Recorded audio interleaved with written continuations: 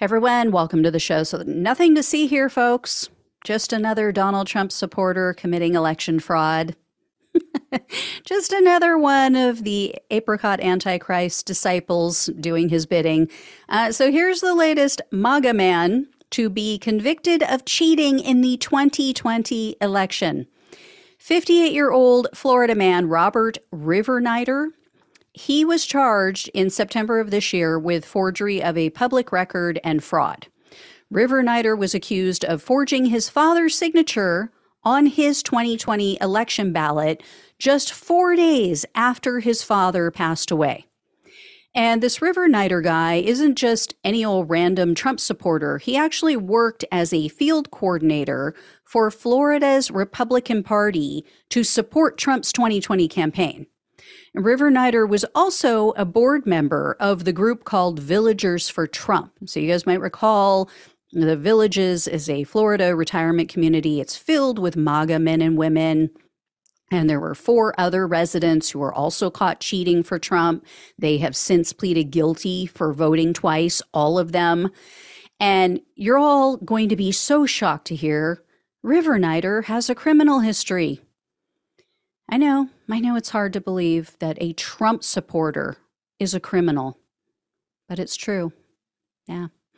Rivernider was convicted of massive fraud. This was back in 2013. He was sentenced to 12 years in prison and 5 years of probation.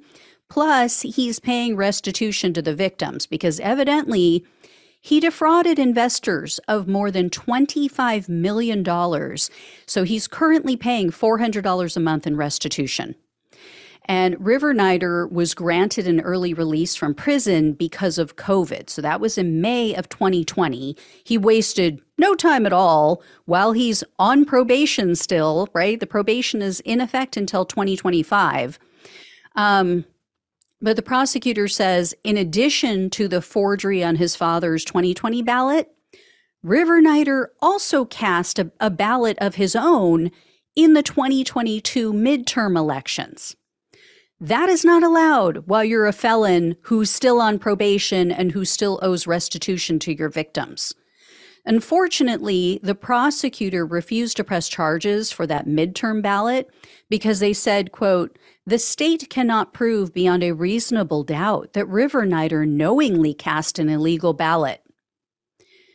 Rivernider claims an elections official told him that he could cast a ballot. He said that they told him if he applied for and received a voter ID card, it was totally legit. It was totally fine. Isn't it odd that Rivernider can't be prosecuted for casting a ballot while on probation, but other people can, people registered as Democrats? I'm sure that has nothing to do with it, though, down in Florida. Anyway, a jury did find that Rivernider was guilty for casting his father's ballot. Last week, Rivernider was convicted of forgery to alter public records, fraud in connection with casting a vote, and passing a counterfeit instrument. Those are all felony charges. So I will definitely let you know when he's sentenced. I would expect it to be a fairly substantial sentence given his criminal history and the fact that he committed these additional crimes while still on probation. We'll see, right? I mean, and as I always say, this is exactly why they think the heathen Democrats are doing this, because they are the God-fearing, such good Christians who never lie, right? They never cheat. So if they're doing it, we must be doing it. It is their own guilty conscience that gets them every time. And I have to share this with you before I let you all go. Rivernider created this truly ugly website to ask for donations for his legal bills.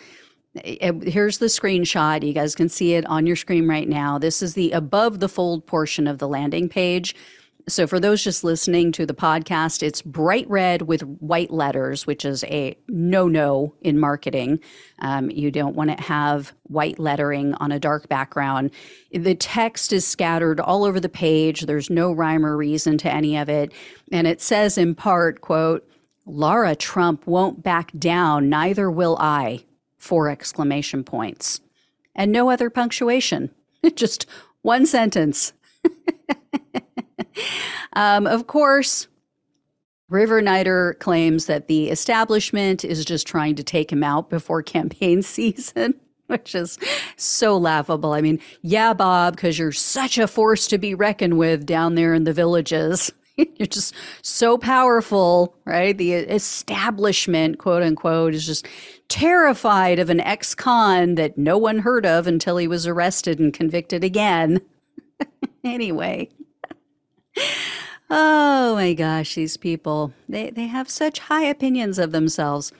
Anyway, I will let you know when I hear about his sentencing. Thank you all so much for watching and listening. Please like this video, share it with everyone you know so they can see the hypocrisy. Once again, if you can become a donor, it hugely helps to keep the show going. I greatly appreciate it. Or leave a tip or super thanks. All links are down below in the description box on YouTube and the podcast. Love you all. Take care. Talk with you soon.